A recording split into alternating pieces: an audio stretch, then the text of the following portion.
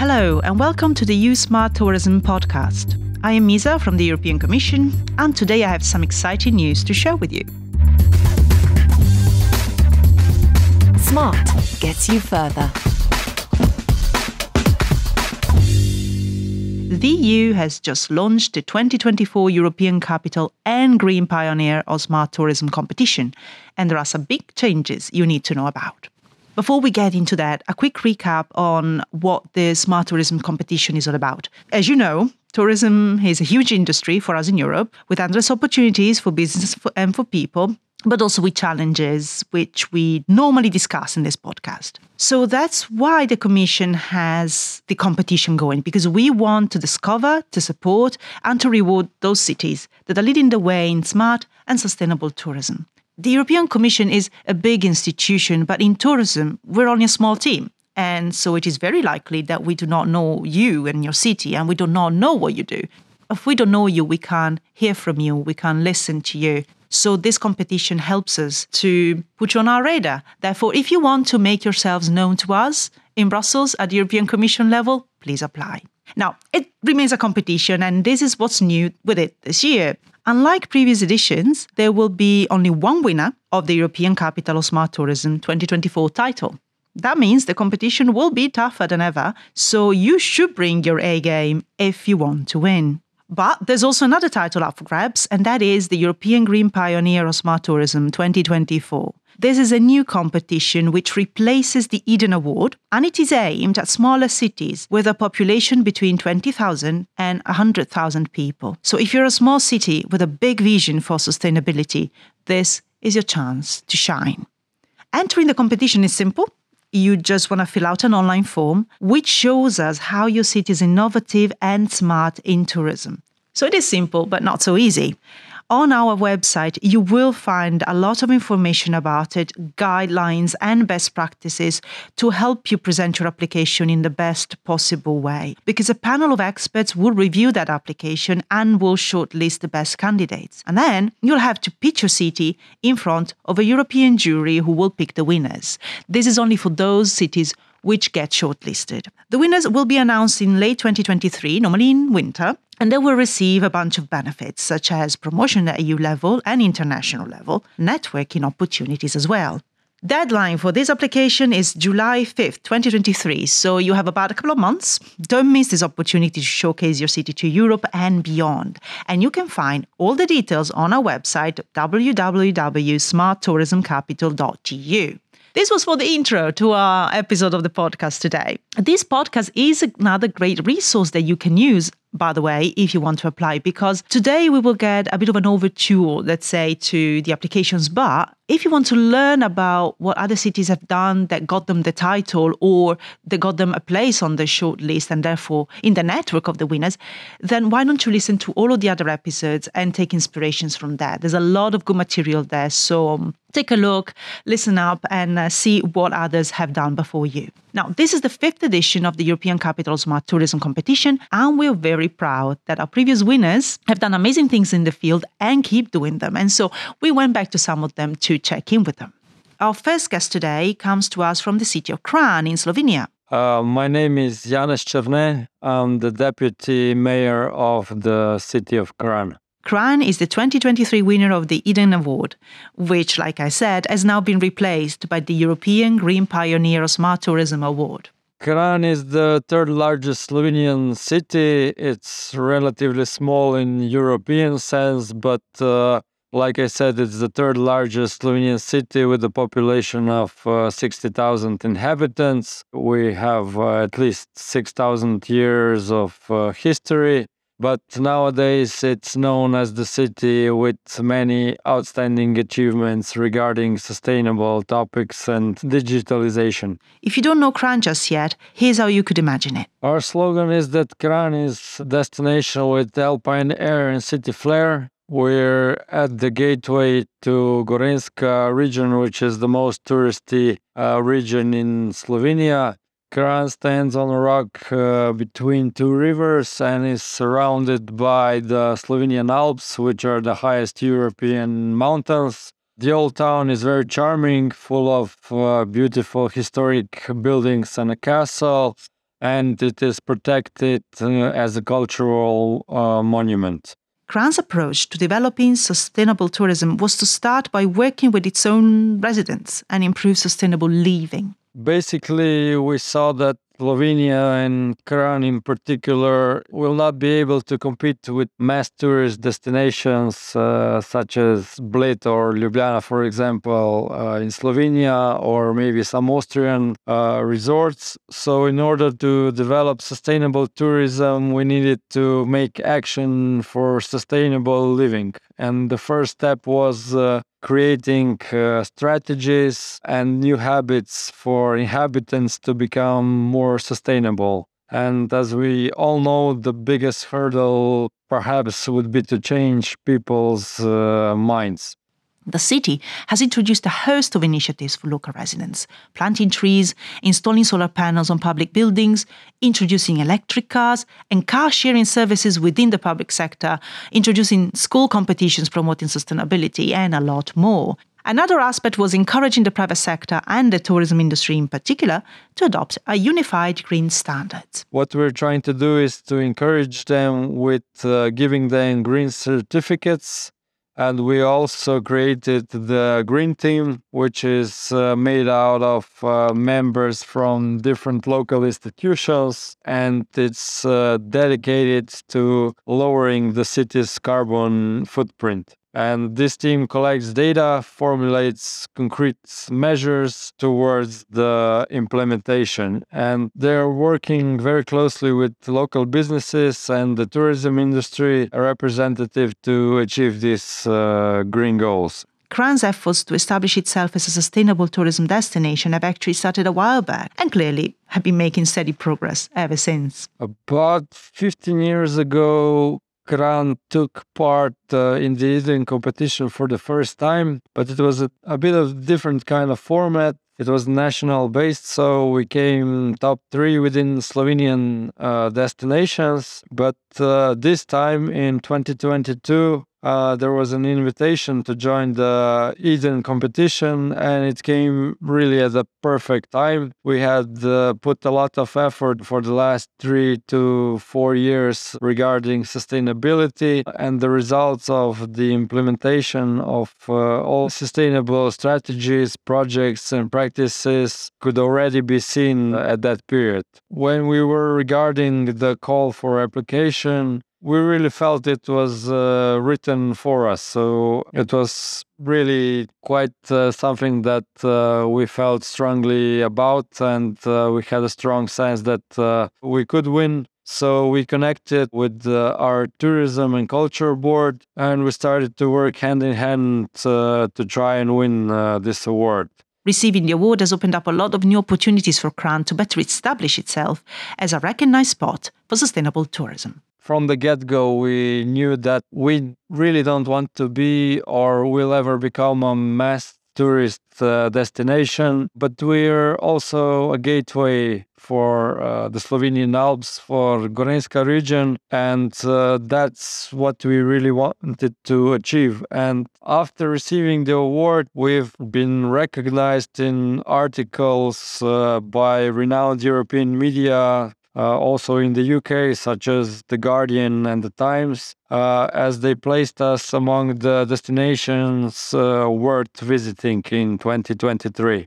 The Eden title also brought us the opportunity to promote Kranj at the biggest tourism fair in the world, the ITB in Berlin, and we've been constantly receiving invitations to present our efforts at different events, conferences, and workshops, as well as invitations from different cities to connect and share our experience. So it's been quite a ride so far, and only 4 months of the year have passed. So we're really looking forward to the second part of the year. Our next guest is Nassos Hadjigeorgiou, who is the executive manager of the Paphos Regional Board of Tourism in Cyprus. Paphos is the 2023 winner of the European Capital of Smart Tourism Award, together, as you may remember, with Sevilla. Our city, the capital of Cyprus in Roman times, the European Capital of Culture in 2017, and the European Capital of Smart Tourism 2023 is internationally known as a holiday destination. one of the most beautiful, diverse, and historically rich areas of Cyprus. The whole city is included in the UNESCO World Heritage List. As it agrees Okran, Paphos' journey to develop itself as a smart tourism destination started a while back. The destination, since 2016, was implementing several initiatives mainly towards creative tourism, sustainability, and digitalization. Then, with our involvement in several Interreg programs, we came across the initiative of the EU Capital of Smart Tools.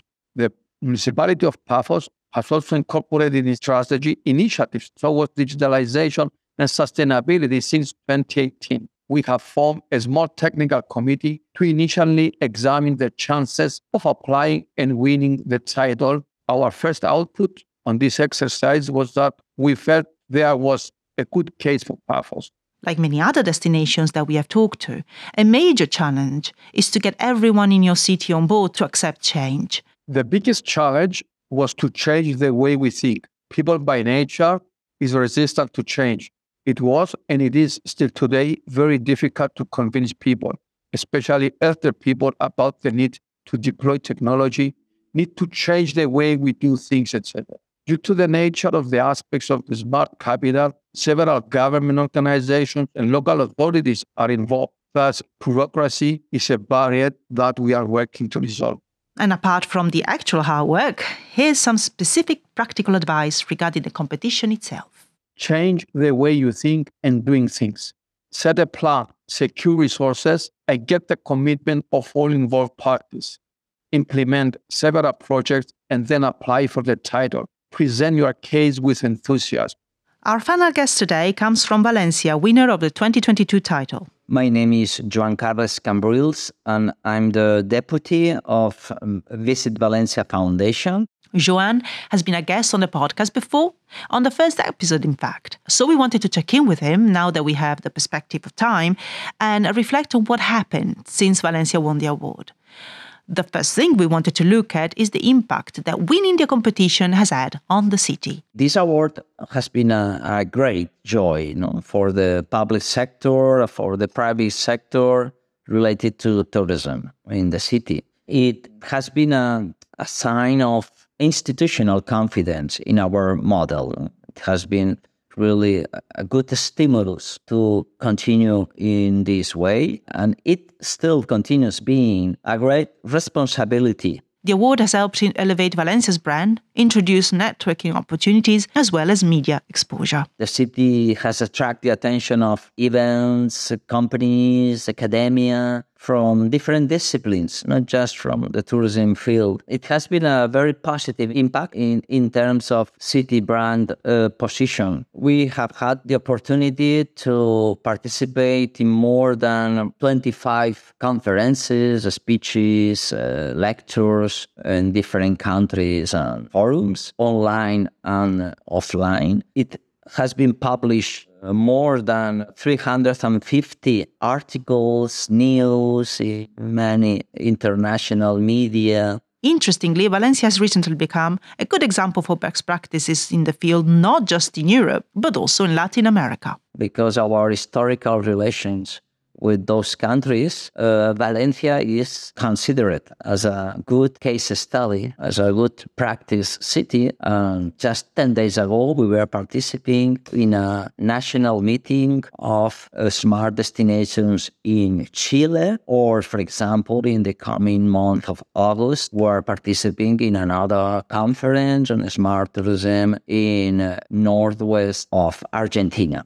The one thing that made Valencia such an inspiring example of a smart tourism destination was the way it managed to create a form of collaboration that works for everyone involved. I have had the opportunity to have many conversations and I did many conferences with different type of publics. European academic, travel agencies, just people interested in Valencia. So what we learn from these speeches and dialogues is that people are especially interested in our governance model. I mean, the level of conversation, the level of consensus that we have achieved with companies, with elected members of the city hall, conversation with locals in different forums and workshops. That is something that people highlight, and achieving that is not easy.